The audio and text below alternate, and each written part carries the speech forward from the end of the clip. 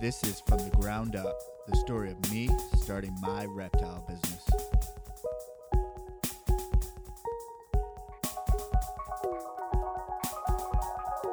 Facebook's live. We gotta stop doing, this is live because that ends up in the beginning of each one. Oh, because it's recording? Oh, Yeah.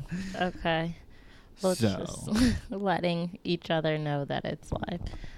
Can't you just cut that at the beginning? Yeah, but it usually intertwines with what we say, but yeah. Okay. Anyway, welcome to number 27 of From the Ground Up podcast. The official intro. Official intro. The first intro. Okay. Number 27 today. Actually did it on time. Back to Tuesdays at 6 o'clock. Oh, what did we do? We did last week. It was different. Last week was Thursday, I think. No. I don't know. Maybe. No, it was 5 o'clock. We did last week Tuesday at 5 o'clock. But this week we're back to the normal 6 o'clock. Yeah. We may have to turn this fan off. I can kind of hear the noise. I can't hear it. I think you can just hear the fan normal. I don't hear it in the things. I don't know, man. Whatever. Keep talking. Okay, what are we talking about today? What are we talking about? We have eggs that are on day 78 for whatever reason. Just so annoying. Everyone else in the world, their eggs are hatching. Everyone's pipping. It's coming out, and we have nothing. Right.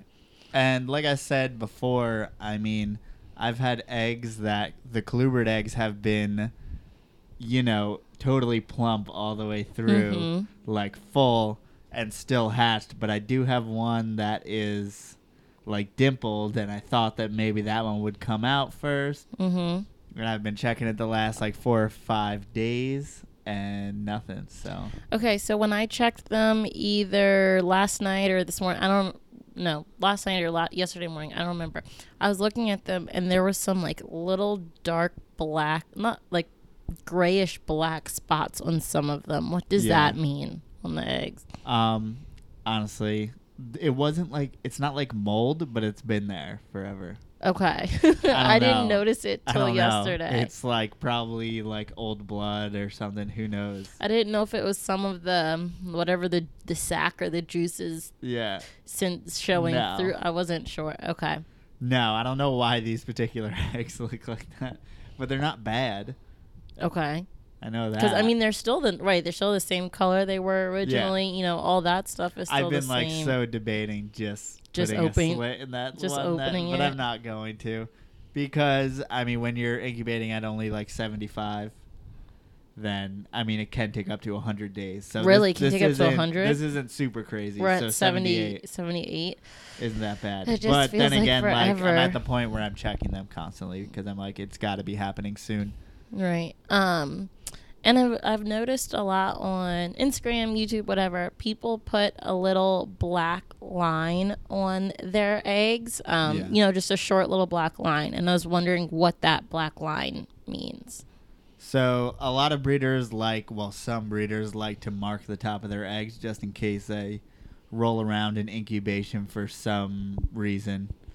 But wouldn't you, when you put them, you're not touching them after once you place them, in that substrate, you're not touching them, so they shouldn't. Right, but you still may have to move the box for whatever reason, or they get knocked over, or anything happens. Just anything, and it's just something I don't do because, and I mean this clutch was all stuck together, which is really cool. So as long as it stays together and you can close whatever you're putting the eggs in, then you're fine. Because, I mean, if one flips upside down, you would know because we have 20 eggs that are solidly together. Stuck together. I wouldn't be able to get them apart if I tried without ripping the eggs. So if your clutch comes out all stuck together, is there a greater chance for the health? Like, does that correlate to anything once the babies are born? If they're stuck together? Mm-hmm. Like, does it mean, it's good? Oh, yeah. Evan said no beer. We forgot. Which is true. I have water. Yeah, we forgot to go get only it. One with no we beer. forgot to go get it at the grocery store. But okay, answer my question. If the eggs come out stuck together, does that mean something good for the baby? Does it? Yeah. That means that nature probably did its thing, and there were probably no slugs if they're all stuck together. Okay. Also, this sounds crazy, but like, okay, the little hole it comes out of, that corn snake is so small. The little hole, how do they all... Well, they're all lined up in there. They're not all coming out. So they go one at a time. So it's just when she drops them, they just fall on each other. She's going to coil them inside of her body and lay them pretty much in that beehive structure. Okay. In between. So if they are coiled up when they're laying them, what makes them not, like, what would make them not stick together? You know, she has them all round up so that they do kind of form that beehive. What? It's usually not perfect. So just like anything else in nature, it's not perfect. So she may not coil around the eggs, or she may like uncoil and then drop another one. Yeah. Type of thing. Okay. Yeah, it's not always perfect. I mean, just like anything else in nature, you're going to overcompensate. So there's going to be a lot more eggs than they expect, obviously, to survive in the wild, just to make sure that, you know, there's eggs surviving out there. So if or babies, rather. They are stuck together, it's a greater chance of having no slugs? Yeah, well, no, that's kind of, because if you have a slug, it's already a slug at that point.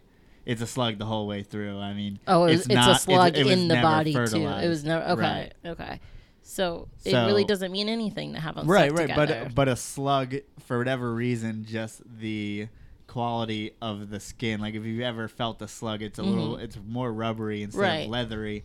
So for whatever reason, that does not stick to the clutch, which is probably good because when you have already a slug, separated. If you have a slug next to the healthy eggs, it will usually spread mold and all types of bad stuff and make other eggs go bad. So if you do have a slug, if there was ever a slug stuck on there, then you have to take it off and separate it from the eggs.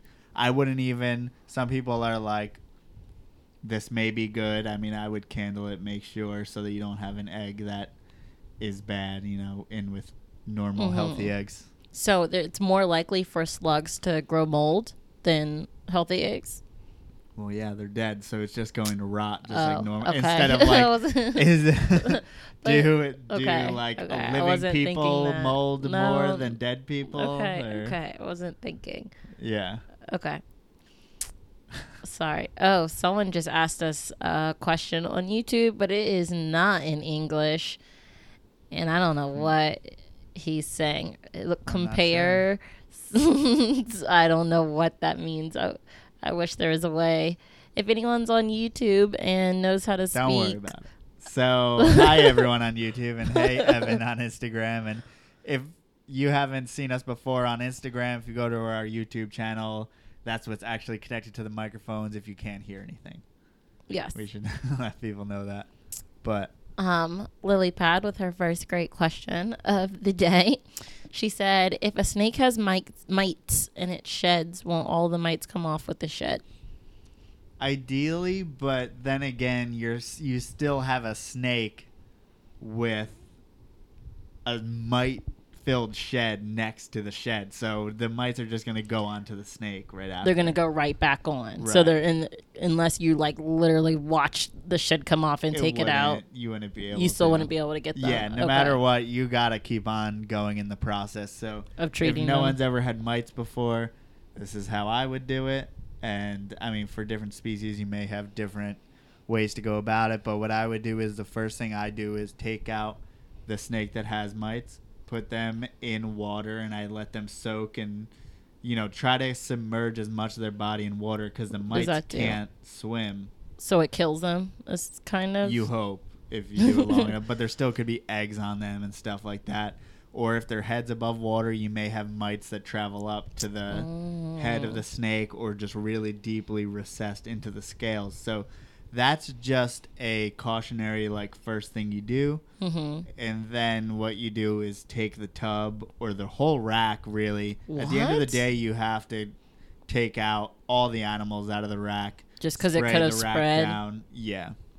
But you don't want to do that after you just touch the one that has mites already. Because it could be on your hands? Right. So you got to be cognizant of a bunch of things. You got to be real careful. Right. You got to be like a doctor and wash So just like washing every after after every every step, step. wash your hands. And then, wash. so what you want to do is take out the substrate, everything, Dump it all. wash the tub, and then put it back in the rack and spray that with Prevenamite, kind of cloud it up a lot. It's going to be like a spray that leaves kind of a misty cloud behind when you spray it in a like closed location. So I like to spray it and make it until it's basically a cloud of terrible chemicals that you and then just put the rack back in, like put the tub back in the rack. And so those you're chemicals won't affect the snakes in other racks nearby. Like it won't travel in the air. And for the most part, I'd be doing this either at the same time, or it won't really if you do it so it's centralized. So you're putting it in the tub, closing the tub. But there's still air. You know, it's not like it's not like the tub is. But the fact is, you're still going to have those chemicals, those particles in the air a little bit, but not a much. You're going to put them in the tub, so that's just as bad. So. Okay. And so at this time, while you're spraying that stuff, where are all your snakes? You're soaking the snakes. You're soaking. Okay, at this Not time, together, everyone all separate, individually. All the time. So and then you put them in, and when you wash that tub the first time, you also want to wash the top of the rack. Oh, okay, because the mites could have gone there too. Because the mites could go in there. You want to really wash every single part of the rack, and then. Okay. Yeah, and then do that. How long do you leave that? How long do you leave that spray on there before you put the snakes back in it? Once you see that mist is gone, pretty much. Okay, you can. And then you can let it air out for a little while. Then put your substrate back down and do it over again. There's also you could put oil on the snake. Like olive oil, or they sell a specific mite oil type thing, but all it is like an olive oil. Okay. Yeah, because they can't breathe through the oil, so if you put the oil in the snake or on the snake, they'll suffocate or drown. So I don't personally do that. Once I do that, the cleaning and the Prevenamite, 1 or 2, even 3 cycles around every few days, they're usually gone. So when you do that Prevenamite again, you're soaking them again every 3 days. You're doing okay. Yeah, you're just repeating the process. But I think the most important part is being cognizant and catching it early so it doesn't spread to everything. Okay, can you actually see the little mites? They're gonna be the size of a pin, so small. Really small. I mean, after you touch your snake, you may see little black things crawling up your hand and stuff like that. So that's really kind of the best way to see them. Sometimes you can see them on the snake, obviously depending on what snake it is. If you have a black snake, it's going to be really hard, but if you are holding them, then you're going to be able to see it on your hand. Crawling. Okay. And they don't do anything to people, right? No, they don't even really do anything to reptiles unless it's really, really out of hand. It has to get to a point where it compromises the snake's immune system, and that's far down the line. Yeah, it becomes parasitic. It would be how long would it take it for a dog to be killed by fleas? I don't know. Maybe. Right, you don't want fleas, but they're not the worst in the beginning. But you still want to catch them early. You don't have to worry for the snake's health, but in order for your life to be a hell of a lot easier, you want to take care of it as soon as possible. But there's no preventive thing you can put on the snakes or in the substrate like for fleas for dogs. There's no You can treat with Prevenamite, but honestly you want to do that as little as possible. So you got to take it when it comes. So you don't want to use the Prevenamite till you are seeing the mites. I mean, you can. Some people do it when they get a new snake in. They'll put them through the treatment, do the Prevenamite, do all that. So. Okay. But I mean, if you're. But aren't you already quarantining? Yeah, I was going to say, aren't you already quarantining? Quarantining? Is that a word? Quarantining a new snake? You wouldn't, hopefully have to go through that process of doing that. Evan said mites suck the blood so they can kill a snake. Oh, so they start sucking the kind of like fleas? Don't fleas? Fleas do that. Well, they bite.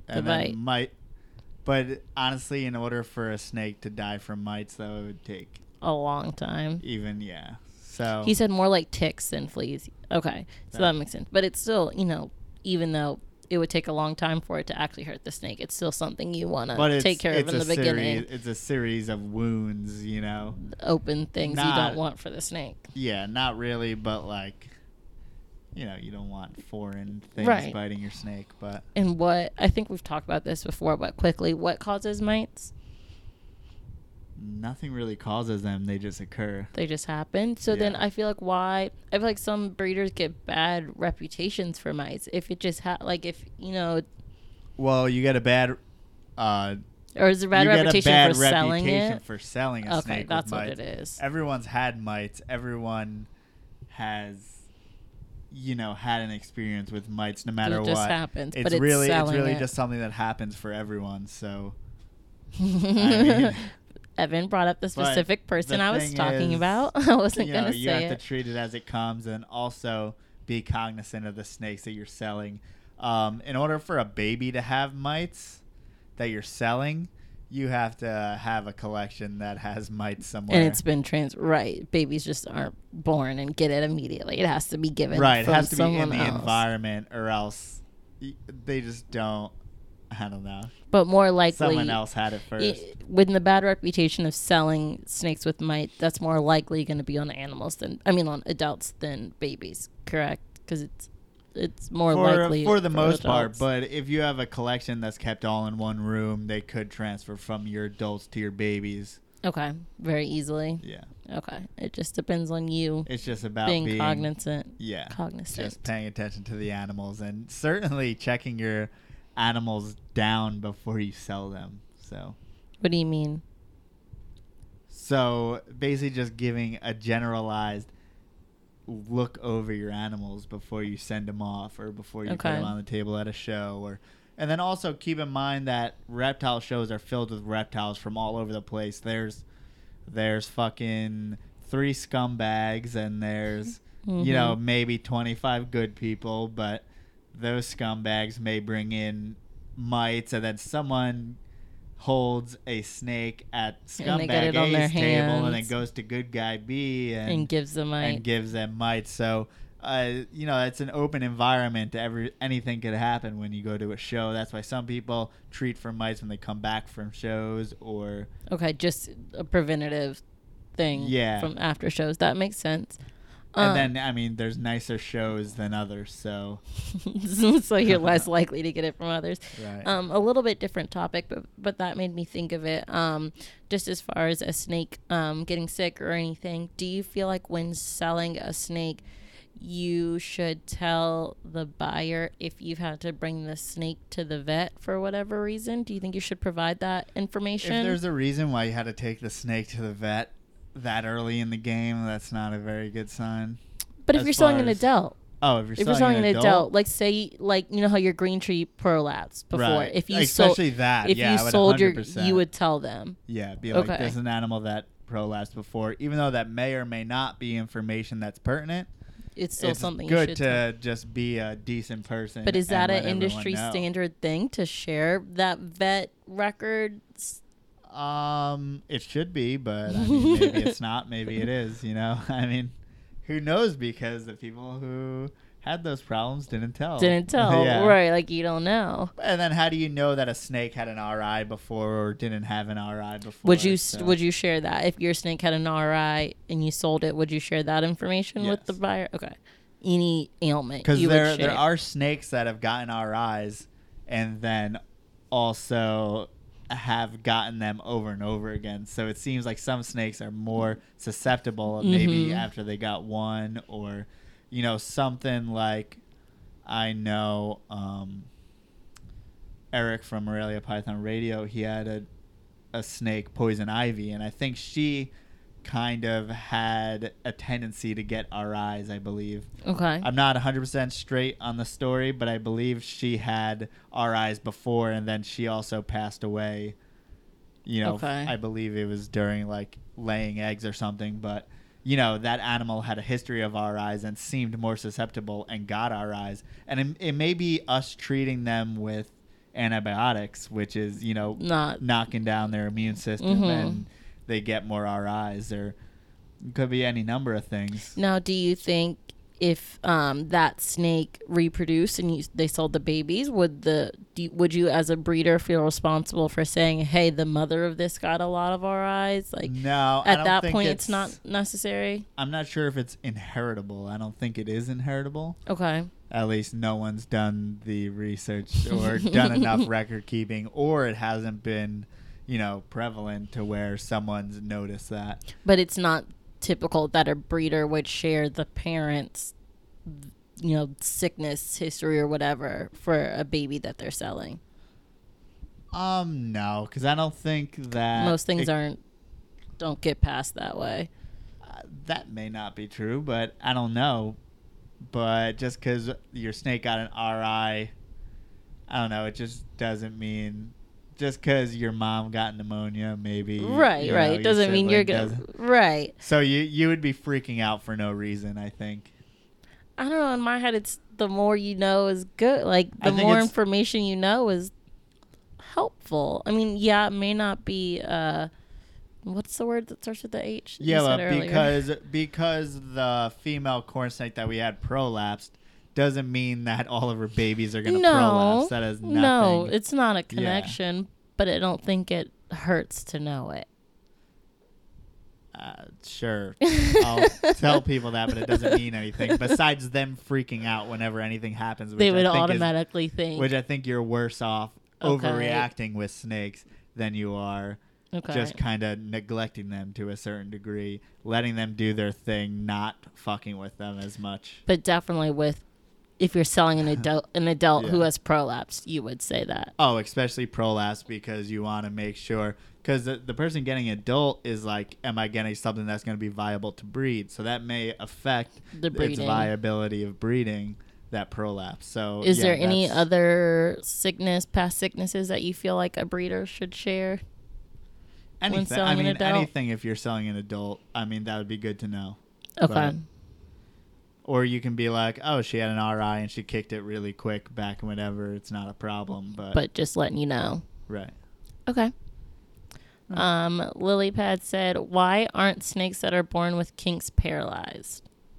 Can a snake be paralyzed from a point of their body down? So they're weird. Oh. So why would you do that? Sorry. Sorry. There you go. Oh, wow. That was easy. So snakes that were born with kinks, I mean, they're not paralyzed, just like a person who's born with like spina bifida is not paralyzed, right? Just because you have spinal deformities doesn't mean that you're not. But it makes it harder to do things, right? Doesn't And it? that's evident in some babies with kinks. Okay. But I don't think I've seen. Can a snake actually be paralyzed? Well, they wouldn't come out of the egg if they were fully paralyzed, but. Right. But I've never seen one that was like limp for half of their body or anything like that. I'm trying to imagine how that would look. Maybe just because that would mess with other functions of the body and it wouldn't pass food or eat or something like that. Right, because it has to go through its whole body. So I just think... But like humans who are paralyzed from the waist down can still pass food. Yeah. So a snake would still be able to pass food. That's assuming also paralyzed humans get a lot more help than paralyzed snakes. Yes. So I just think maybe there's a whole bunch of issues to where it makes it just not a viable snake. But I've never seen. I don't know, man. I mean, I agree. It seems like it would affect so many other things than just it's slithering. All kind of things. Very interesting. 2 people asked about where you ship. Do you ship to Canada and do you ship to New York? Not to Canada. Why not to Canada? Is it too expensive? Well, you just have to go through laws. Yeah. Which is just going to be way too expensive for snakes that I have. Does Canada have strict laws? Yeah, I mean, no matter what, going international, you're going to have stricter laws. But it's going to cost, you probably got to, most people shipping to and from Canada, you want at least a few $1,000s worth of stuff to make it worth it to do the paperwork and everything. Okay. And we're not selling a few $1,000s worth of stuff at this point.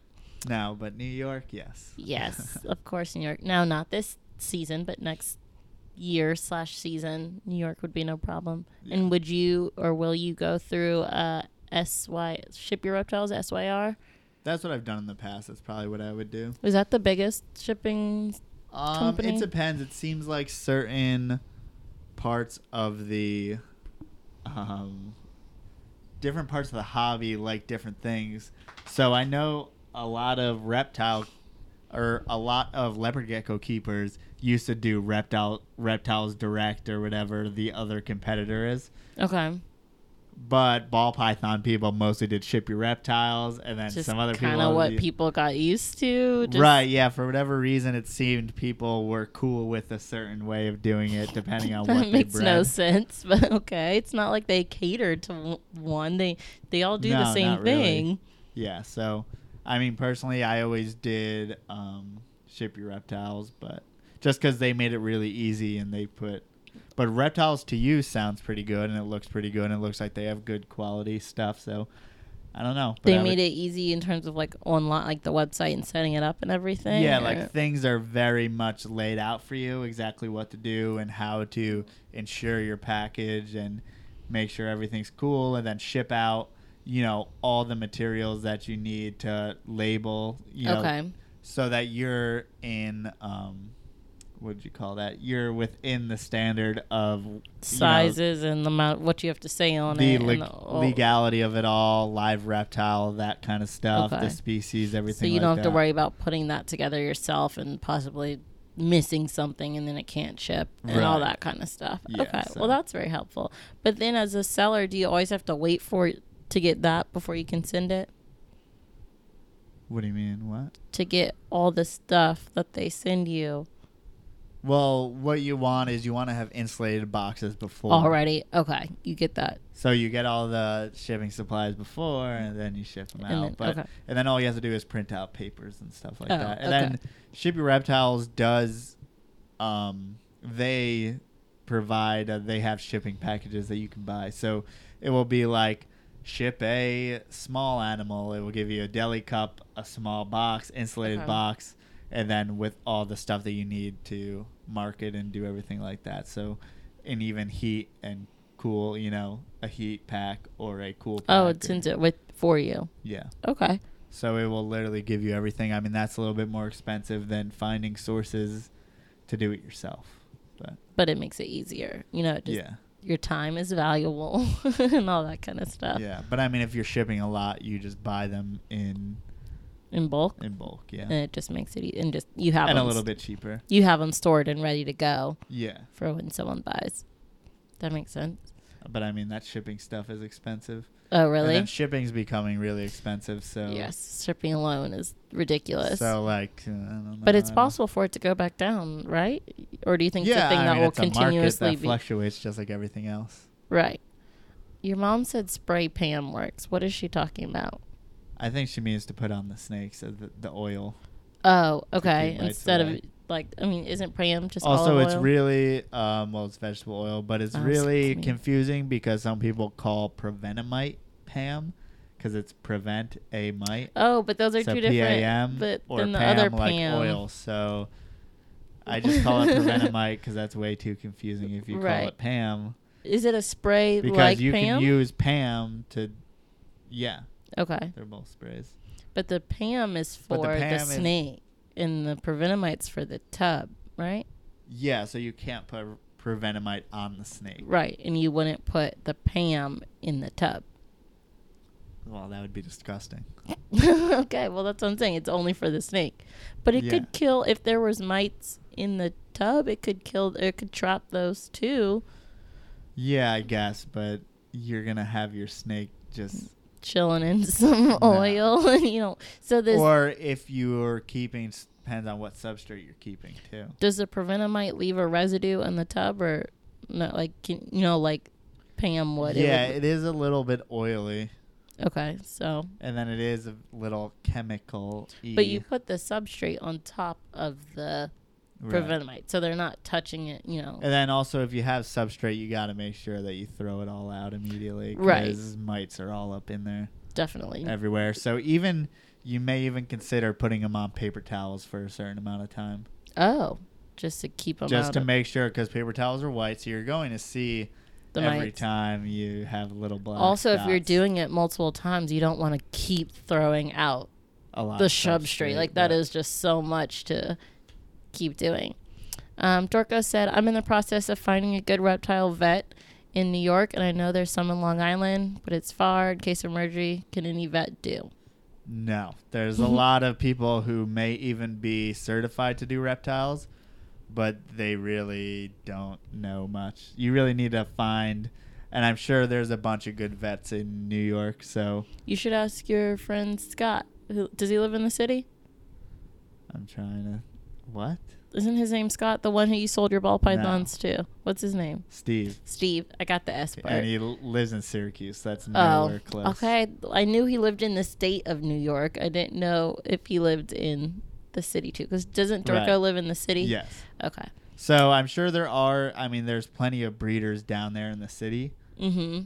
So you may want to ask around or do some Google searching, or even, maybe there's a New York city reptile Facebook group and put it out on there and find a good one, because there's definitely good people out there. I don't know who they are, but you wouldn't just want to go to any vet because they could mishandle or just all kind of different things. Yeah, there's just too many factors. So there's plenty of exotic vets, but they may work more in birds, but they can do reptiles. But how often have they seen a certain animal Right, in it doesn't comparison to happen very they may often. be expecting a corn snake when it's something totally different. So And even like we had an experience at the vet recently, which it seemed like they were knowledgeable, at least when the vet tech talked to us.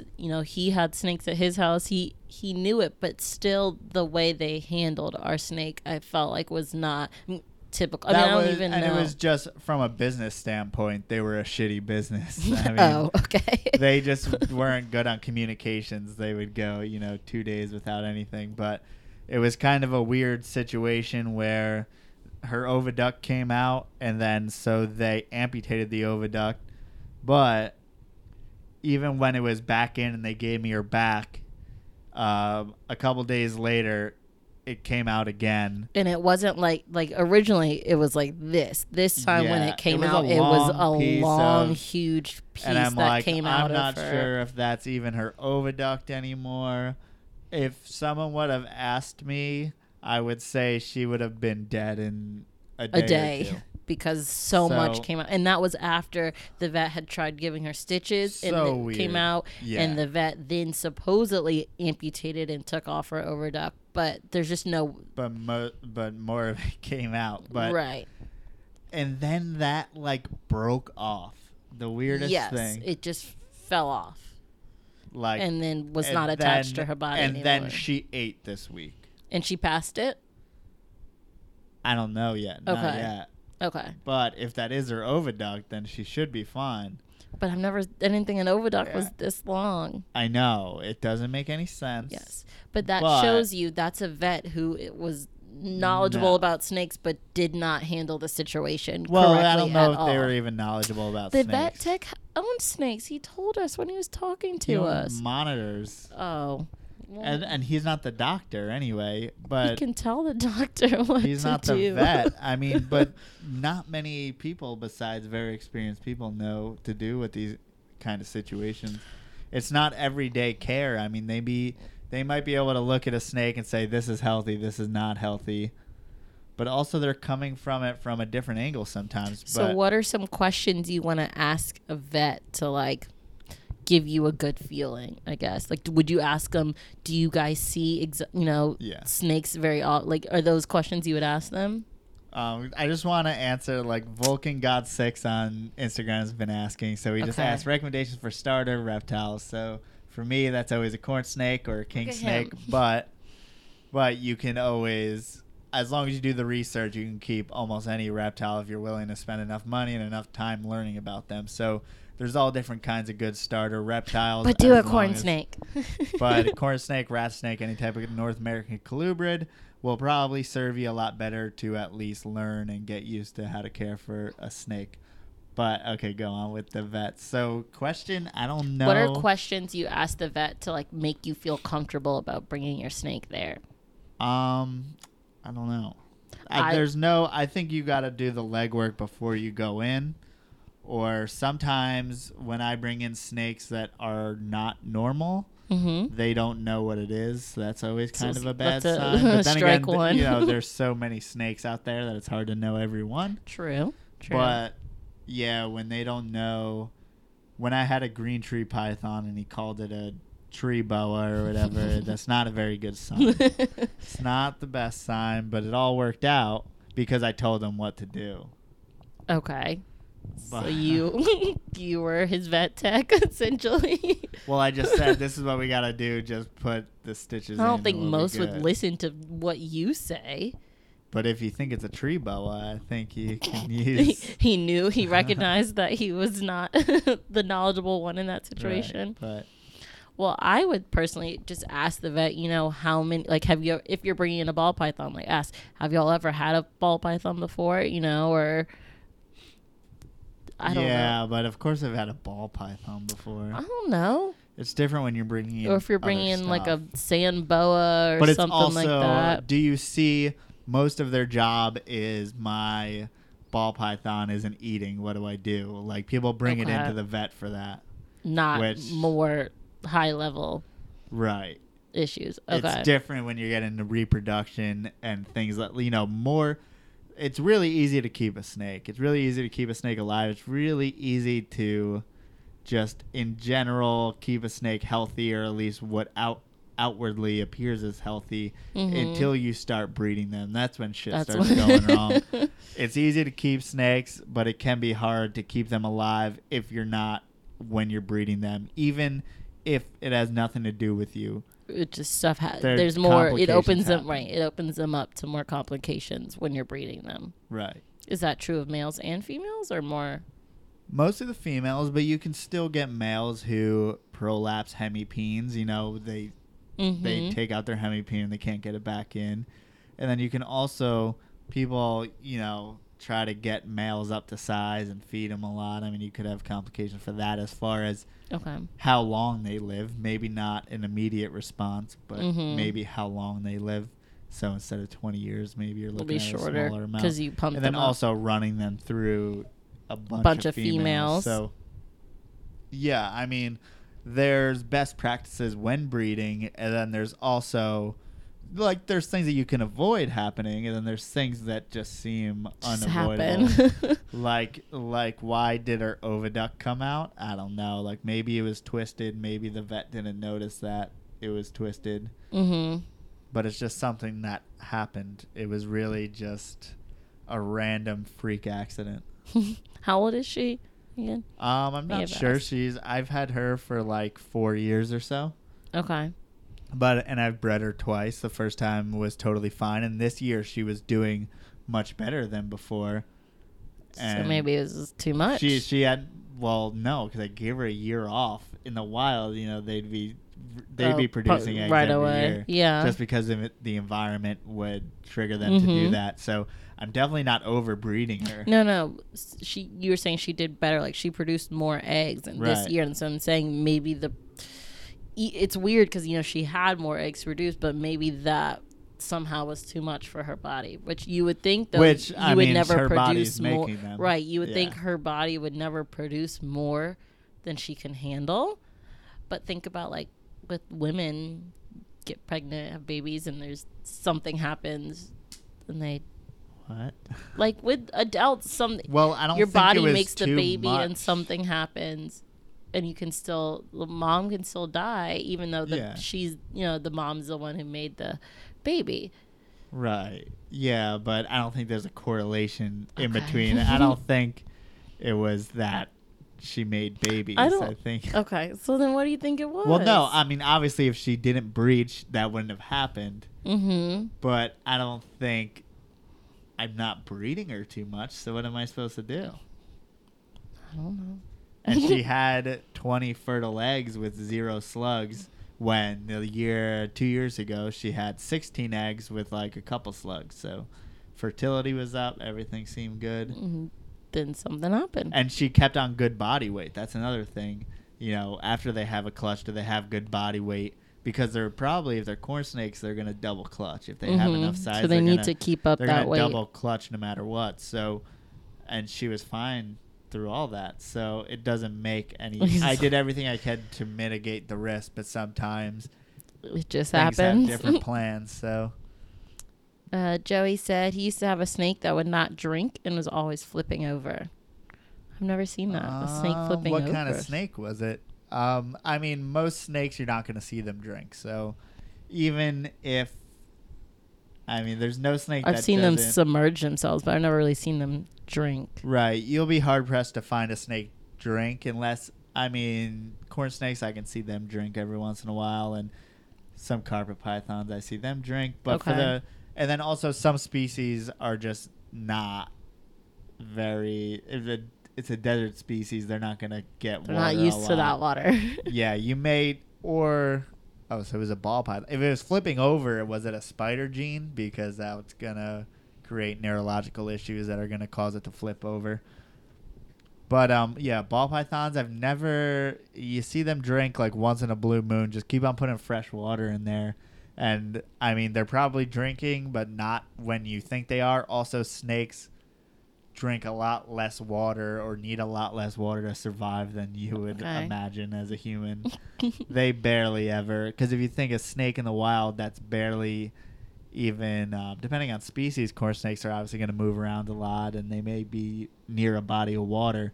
But ball pythons in termite mounds, when do they drink? So for the desert snakes, do you put very little in the water? Do you put a small water bowl with them? I personally don't, because I don't have anything that the only reason why I would do that is if they require very low humidity. So if they get too high humidity, they get in trouble. So I'd want less water in there just to make for the environment less humid. But for the most part, I just keep everything the same because it's a it's just a non-issue. Just give them all the same amount of water. But then if you go to hognose snakes, you may want to have a shorter water bowl just because they're not very agile. It's hard. It would be hard for them to get to it. Yeah. Okay. So you want them to be able to access it, whether or not they drink, but have it there as an option, no matter what. So it's possible to have too much water in the water bowl because it'll affect the humidity levels, right? Yeah. So if you have a big bottle of water in something that is hot, even at room temperature in a confined space, you're going to get more humidity as the water evaporates. So So is there like a specific amount of water? You just fill up the deli cup, though. You sound like there's a specific amount of water that's too much. You just look to see if it. We're talking about minute differences. You're talking about if you want to keep a snake very low humidity, then go out of your way and do that. But But I don't know. Some people have said Kenyan sand boas you need to have small water bowls. I'm not sure. I've never had a Kenyan sand boa. And then he said it was a normal ball python. So maybe that snake just had neurological issues. So, I mean, you can still have a snake with neurological issues. That's not a spider. Yeah. It can just happen once in a blue moon. Just right. Interesting. Because that's definitely not normal. But the chance of it just being one out of the whole clutch, wouldn't another one have it too, or no? I don't know. There's no saying. There's no chance that hasn't, with all the genetics we know and stuff. We don't know genetics past what we can visually see for the most part. True. This is going back to are they passing down? You can don't see know, the man. flipping over. But that may be a temperature spike during incubation, so that's why that snake is wonky. Okay. It could be. That's why a lot of the weird birth defects and stuff we see is mostly from incubation spikes and things like that. I mean, during development in the egg, that's where you see these problems. All those happen. different things. So while they're developing, it's a big thing for ball pythons to have smaller lower jaws I think we talked about that. Yeah, which are just going to be random spikes in temperature and incubation. I mean, just different things. Just temperature is a big factor. It controls so much in snakes and has such a big incubating effect on, you know, how they turn out or what they turn out with or what they show or don't show. Temperature can make a huge difference. Yeah. That's so weird. Then Lilypad asks, why do snakes have a slit on the bottom of their head? I'm not confident in what she's alluding to. I don't, like here? Like here? Is she talking about? I'm not sure because I was thinking the bottom of the head. If it's like here, oh. If it's like the chin area, then that's just because they have two separate jaws that aren't connected like ours. So instead of being connected in the front, their jaw, you know, at the chin, they have two separate jaws that can move so they can swallow prey. Do they also have something at the bottom here? Because that's where you were thinking. No. Okay. so that might be what she's I'm asking. assuming she means and like that's just, the chin. You know, there's going to be extra skin there, and there is like, you know, it kind of flaps over because obviously when they eat, they're going to stretch it out to accommodate having prey that's bigger than their head. So, and some can obviously stretch more than others because they eat bigger, the size, like ratio-wise of prey. You know how we were talking about like the jungles, you know, in the wild and what they will eat. Like, didn't you say like small kangaroos? I mean, for the most part, they can all get pretty impressive sizes of prey down, but wouldn't their chin area, jaw area need to stretch more? Head shape and stuff like that seems to be conducive to getting down bigger prey. I mean, you have those giant, so like vipers, muscular head. Vipers obviously have a different head shape. Does that affects what they can eat? No, I mean that is you're holding venom sacs in there. Oh, so then what do you mean? What are you talking about? Different meaning head that shape? like they're like carpet pythons in general have a head structure that's very, very muscular towards the back. Okay. So obviously allowing more powerful jaws and, you know, to hold on to prey and and then probably ultimately to move those jaws to get down big prey, but I don't know, that would be just... So it's only carpet pythons that have all those guessing. muscles at the bottom? No, I mean there's snakes with all different kinds of head structures, but I don't know if that's really why but I'm sure it helps. Yeah, I mean, I don't think anyone knows if it helps or that's why they have bigger muscular heads like that. But another thing that hasn't been researched. Maybe someone knows out there about that. I'm sure I don't know some sort of head structure. But colubrids have those little heads, and my colubrids tend to eat smaller meals more often in comparison to the pythons that have bigger meals more often. So, I mean, but also correlation isn't always, you know, that's not always can be the determiner of just because the smaller head things eat smaller stuff, the bigger head things eat. That's just us kind of guessing and making assumptions. But you could assume, I guess. What are this may be a dumb question, but like other than just for identifying, like what are the other reasons for like, you know, a more rounded head or a more squared off type? Like what are the different reasons for the different shapes of the heads? Just different behaviors. So as far as like burrowing. Okay. So you're going to see, obviously, on different snakes that burrow, you're going to see head structures. That can make it easier to do it. Right. Okay. So it's all connected to burrowing. Nah, I mean, there's just different factors, right? You want to go through every little thing. You got to go species by species. This snake looks like this because of that. That's what I want to know, yes. Because of that. Yeah, but I mean, you could give a specific example, and then I may say that might be why. I don't know 100%, but when you hear these things that, oh, this is why they do that, you know, this is why they exhibit this behavior, you're still drawing conclusions, and then... So thered be no way to ever figure out exactly why. We're just making assumptions of what we've observed. Right, so you're not a snake, so... I know. So like a black-headed python, some people say its head is black to absorb sunlight, and then people say also they seem to hide in shadowy, like outcrops and stuff, so their head blends in.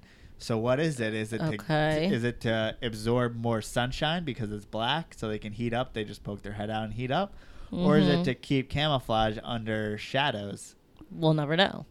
I don't know, but people say both. So, like, we're just drawing conclusions on what we see. That's all you can ever do. That's all you can ever do, but who knows the actual reason of why they're black. Right. Interesting. And then you assume that everything that's black is trying to absorb get more light. heat. Right. Right. But is that necessarily true when there's black snakes that live in very hot climates and they lighter don't need snakes to that live in cold climates? There's always going to be... If they're in a hot area, they don't really need that. You know, they're already... Well, there's always going to be exceptions to every rule that you make, so... Because nature doesn't follow rules. We're just a bunch of humans trying to put rules and categorize and name things in nature. So, I mean, none of it matters. It's just humans trying to categorize. But we need everything. some sort of, at least attempt at categorizing. It can't just be a bunch of... Well, I mean, yeah, that's all a science, right? Trying to figure out answers to questions. But usually answers to questions bring up more questions. So you're never going to end up with questions. You know, you're never going to... get to a final point and end, because it's just going to bring up more. Always. But Lily Pad said, are venomous snakes immune to their venom? Or to other snakes' venom. So, yes, they are immune to their venom. If you've seen a bunch of snakes while feeding will bite themselves by accident, and venomous snakes will bite themselves by accident. Inject their venom. So, and then also keep in mind, like a king snake, a lot of their prey is going to be other snakes, and then in their range where they're found, a lot of them are eating venomous snakes. So it seems that snakes also, especially king snakes, are going to be immune to the snake's venom, even if it's the other species. Type. The venom is either gonna, there's like the two different types of the way venom, neurotoxic and hemotoxic. So yeah, it doesn't seem to matter. Then there's mixes of both. And I've never seen that. What one has a mix? So the Mojaves, they think that, and again, this is a correlation. Just a guess. So there's a guess. So they're having ground squirrels that are envenomated by Mojave rattlesnakes, and saying that the squirrels are becoming immunized to... or immune to... what word did you just say? I don't know why I used that. Immunize? Okay. They're becoming immune to the venom of the rattlesnake. So they're saying that they're actually evolving their venom in order to take down their prey, which is going to be the ground squirrel. And the ground squirrel is biologically changing to somehow become immune to the Mojave venom. Isn't that like how what people are trying to do when they self-envenomate themselves? Right, but that's a different story, because this is happening generally throughout generations of ground squirrels. You're not slowly, the ground squirrels aren't slowly being bit and say, just give me a little bit this time, and then... Sorry, it's okay, it's over time. So it's not within one squirrel, it's changing. It's over time. The squirrels that live are the ones who are more fit to fight against it. A fight against the Mojave rattlesnake. So, and then that's also, like I said, a correlation that doesn't seem to make too much sense, because how is that happening? But they're just building up they're building up the immunity. Yeah, but how? They're not self-evident. Like we build up an immunity to, like, when we get vaccine. Yeah, but they're not getting the vaccine. Oh, they're getting the venom. Meaning, but isn't the vaccine the ones that pass on, the ones that are able to breed are the ones that weren't killed. Right, but what they about the ones who got... haven't encountered the rattlesnake at all? But the ones you bred that got the venom. Yeah. That's like when we get the vaccine, it's a little bit of the disease. Wait. So how did any of them survive? In the first place. Right. So what kind of spontaneous genetic mutation something had to came happen up? Like right then to be able to survive it. Well, and it could be a on. weird genetic mutation to where they're immune off the bat. But what's special about so that lucky? one squirrel? Right. That one or two squirrels who got lucky to survive it. Whoa. But and then you're seeing them, the Mojave toxin changing from most of those pit vipers are going to be hemotoxic. You know, most of the rattlesnakes, I think all the rattlesnakes besides the Mojave is going to be hemotoxic. So is it changing since the It's prey is changing? to be both and neurotoxic. So neurotoxic is usually found in elapids, so which is going to be like cobras. Okay, you're using so much vocabulary that my brain can't process that fast. And then as a generality, most pit vipers are going to have hemotoxins. Okay. So it's all of a sudden the Mojave has a little bit of both. So that it can kill a Ground wider... squirrel. That's what they think. Like or even those grounds... be more effective. Right, general, in the killing of the prey. Of anything. Which would make... Right, of anything. Because, you know, to make it so that you have double defense or double... I guess, armory to kill whatever you're doing to have both. Yeah, you have better ammo, yeah. Right. Interesting. Yeah. When did they start doing these? So they started, they noticed in snake bites of people that Mojave crowfab, which you usually use for most rattlesnake bites, it's going to be the antivenom that's used when you're bitten by... most Crotalus. So Crotalus is going to be the genus of rattlesnakes. English, please. So most of the Crotalus genus, you're going to use crowfab in order to counter the bite. Yes. Okay. So crowfab's not working for the Mojave because so they have both. Right. So you need to have a different crowfab, and could you just use crowfab and whatever they use for I don't remember. I think there may be a total separate product for the Mojave toxin, but I'm not 100% sure. So I don't really know. There is a documentary, I think, somewhere on Discovery about the Venom Doctor or whatever. I forget what his name. Sean something in like Southern California about him treating snake bites, and then in Southern California there's Mojave rattlesnakes. Mm-hmm. So he had direct access to the stuff. Right, so he's the foremost expert on treating snake bites there. So he's the one who's, treating these Mojave bites and stuff like that. So yeah, it's interesting. But their venom's changing for no apparent reason, right? We can't figure out why. How the fuck do they decide that? What is making that happen? Mm-hmm. Have they tried it on anything else other than squirrels? Well, whatever they eat in the wild, but that's what they observed is them versus the squirrels. So. Okay.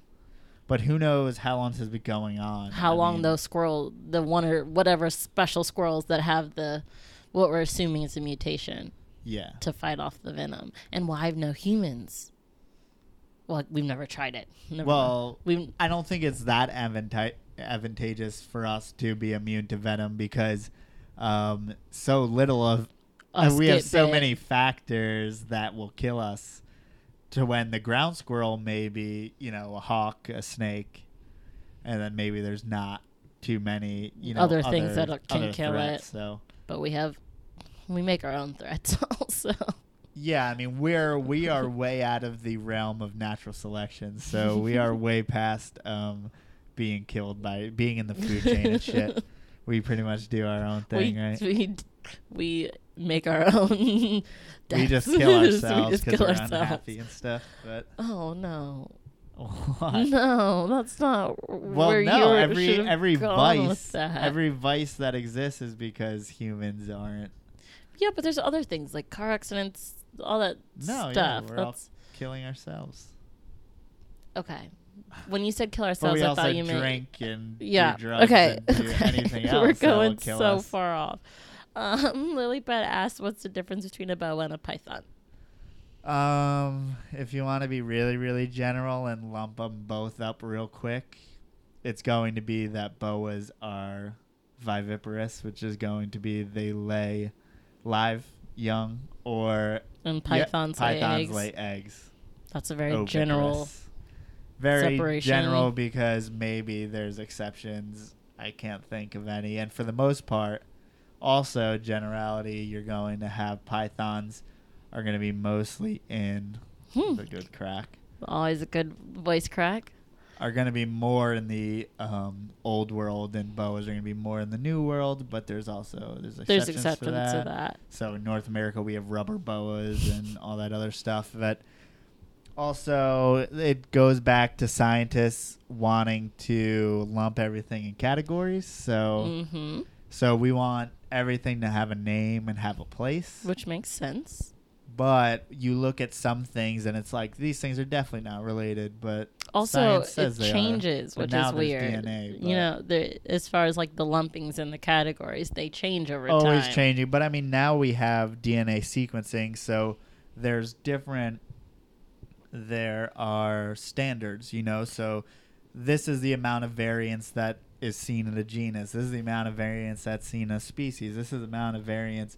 But then we get to like the family of colubrids, and then everything's a fucking colubrid.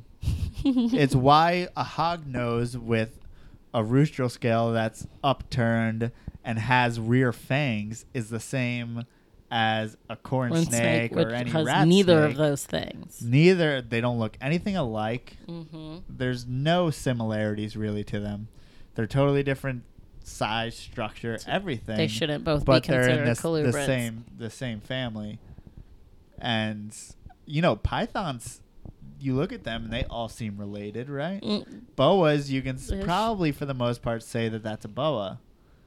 But colubrids, I couldn't fucking tell you. And then you get to some of the elapids in Australia and they look like our colubrids here. Remind me what elapid means again. So it's going to be a venomous family of snakes, so there's going to be elapids and pit vipers. Well, that's super general, just saying they're venomous.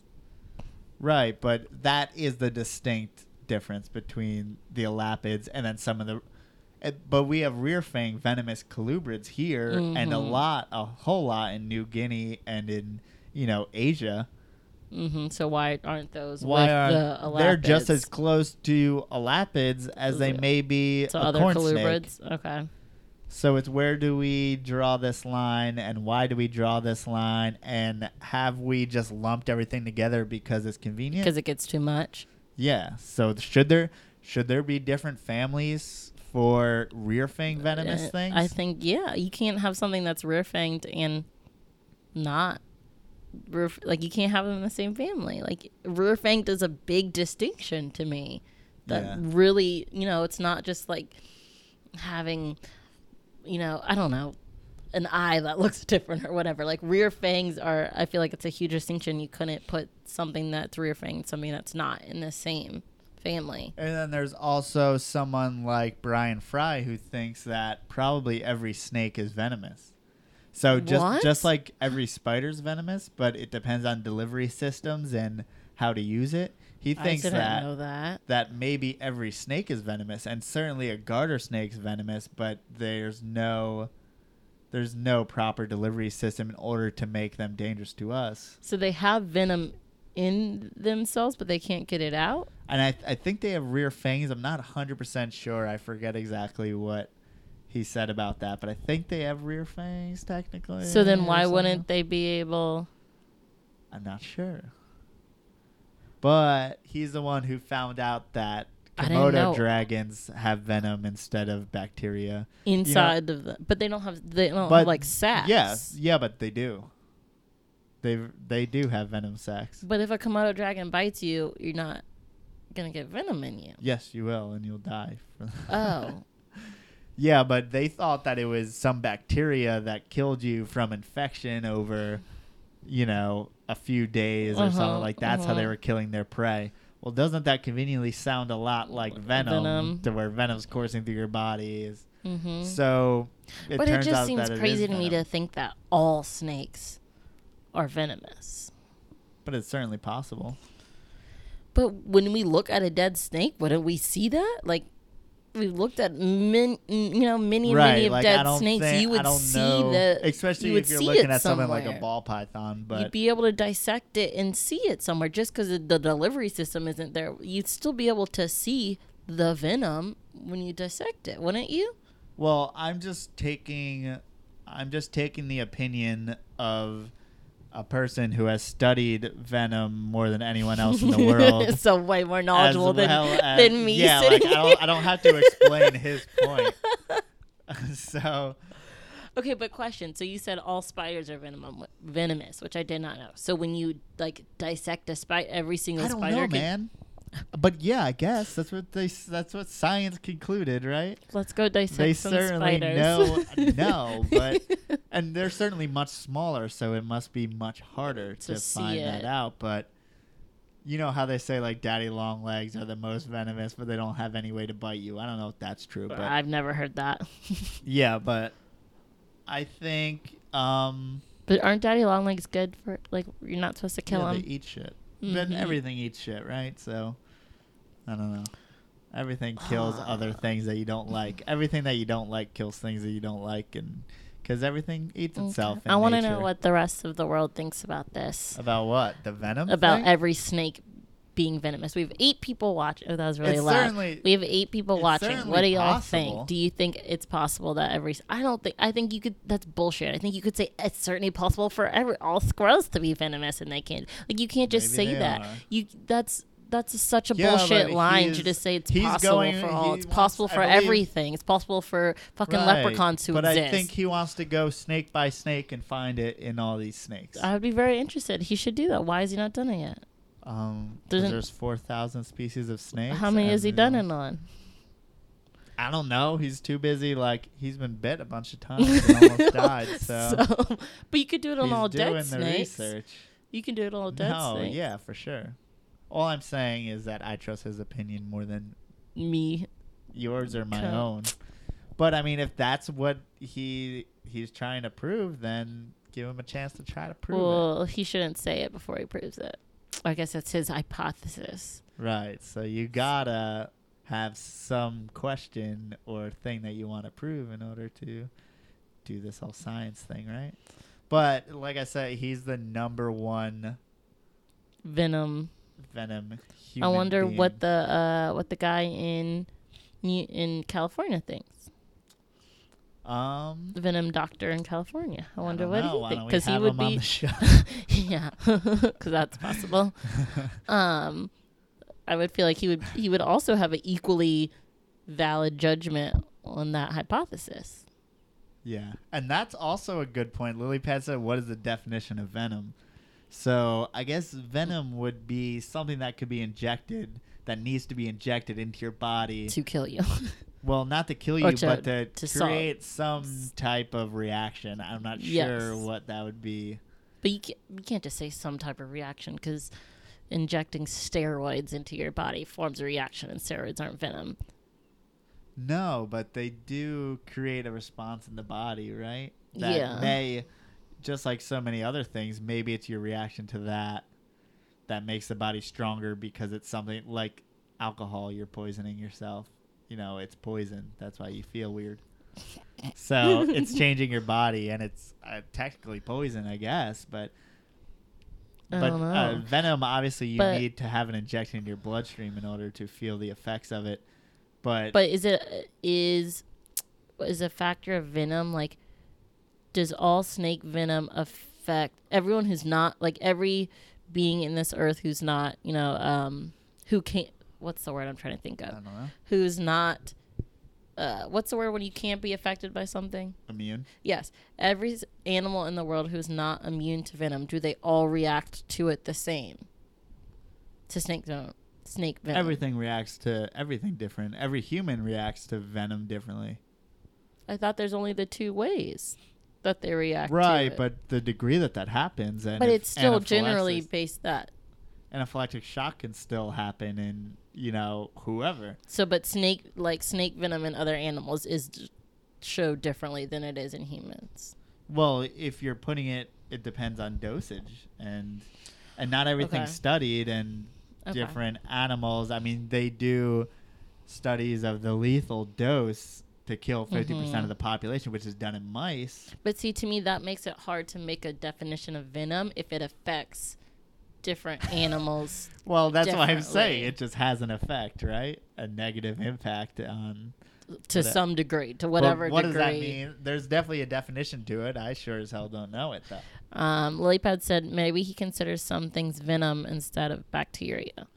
Well, like, bacteria would be like they thought in the Komodo dragon. Mm-hmm. So,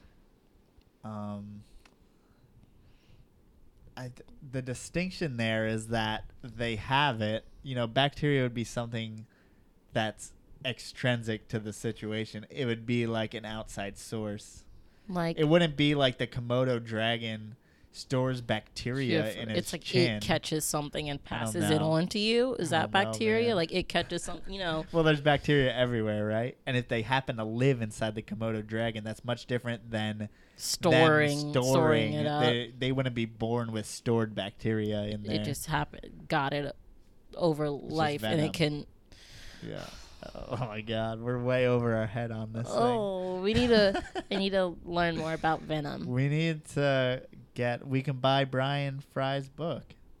Okay, you can read Venom that. and Have its fun. toxins. It's like a textbook. It's like a college textbook. So Oh. he writes textbooks. God damn it, he's fucking. He knows his He shit. must know something. I wanna ask our Instagram followers what they think on this. On what? Venom? Do they think every snake's venom? Oh, LilyPad got the definition. A toxic substance produced by some animals, such as snakes, scorpions, or bees, that is injected into prey or an enemy chiefly by biting or stinging and has an injurious or lethal effect. So basically, it just has a negative effect. But it's interesting that it says chiefly by biting, or stinging, so it can. Well, it needs to be injected. That's the main part. Mm-hmm. It means that a poison, obviously, you can just swallow and die. Mm-hmm. Or it affects you by swallowing. Venom needs to be injected into your bloodstream. And the only two ways it could be injected is by biting or stinging. Right. Okay. So. Okay. But it's the... But it's more it's not as deep that as doesn't you go were into looking like for. body of how you make the you know what I mean, how you make the Or so-called what, venom or what effect. or what it looks like, you know, the What do you liquid mean? like What the liquid? You know what I'm saying? Venom Is is it made up of different proteins. So like Brian Fry is currently taking a lot of the venoms and finding out which proteins make these venoms. okay. So maybe I believe it happened in Copperhead venom. They said this is the protein that causes tissue destruction in humans. Right. So, and this protein, actually, we can get this to destruct cancer cells, but not affect the whole rest of the body. So they said this protein can actually be used in a positive way to treat breast cancer instead of, the necrosis and everything that's going to happen. Mm-hmm. They can isolate it just to those cancer cells. To different proteins that may be advantageous to use in medicine. So venom's always going to be a series of proteins. So venom could be a good thing one day if we find. Well, it is a good thing. It's already used. I think there's some type of like blood pressure medication or something that uses the property of venom because some of the hemotoxins will make you bleed out and then also thin your blood out. And you need blood. Some people need blood thinners. So blood thinners, I believe there's a kind of blood thinner that's been taken from like water moccasin venom or, some pit viper's venom to help and aid in, thinning the blood or else, they're not injecting venom, but they're taking that protein and maybe synthesizing that and making it into. So there's maybe a lot of different ways we could use venom and use it maybe for if all snakes are venomous, it's a good thing. But it's like I just don't know how we wouldn't be able to see it. I don't know. I'm hungry. In my head, venom is a liquid thing. We're gonna have to buy the book. But it's a do you series understand of what I'm saying? But it's in my head, venom is a Yes. liquid thing. If it's Right. injected, it's a liquid thing. So Right. why, when you cut open every single snake, would you not see venom in there somewhere? I don't know, man. That makes if every snake is venomous, in my head, you would have to see it. Obviously, there's a reason why 1 and 1 doesn't equal 2. Okay. I don't know why. Okay. But if we did research, we would know. But we don't really do research, do we? It's above my pay grade. But thanks, everyone. I should buy that book. Should buy that book. Everyone else should buy that book. It's like what's it called just again? like all other textbooks, it's like But it's $1 so million. big. Oh, and yeah. What's it It's called again? Venom and Its Toxins by Venom Brian and Greg Its Fry. Toxins by Brian Greg Fry. So someone can gift it to us. Please visit our Patreon page Stop. to send us a Venom book, A Venom book. so that we don't Maybe we seem can get as like stupid. Kindle version for cheap. I don't know, or ebook. I can't do Kindle. I need like the actual page. Plus, there's like good pictures and stuff, and Okay. need Grandpa. a full tablet experience if that would be the Okay. case. Okay. Let's end this. Yeah, I'm this hungry. is it. Yes. Thank you, everyone, for watching. Great conversations about Venom. You know what? The recap, they already listened to it. Well, what you're supposed to say at the end is, please visit us at Port City Pythons on YouTube, Instagram, Facebook, website, portcitypythons.com. But I'd rather you go. But it's been updated. It's been updated, It's but been I'd still updated. rather you like hang out with us on Instagram. Hang or out with YouTube, us. or like listen to it live on YouTube. But the website has been updated. That's an important thing to say. And hit me up for all my available animals, which is 0, and we still have eggs that haven't hatched, and I probably won't even sell those. So, So yeah, thanks anyway. Okay. thanks for listening. Catch you next Tell week. your friends. Tell your friend, one friend.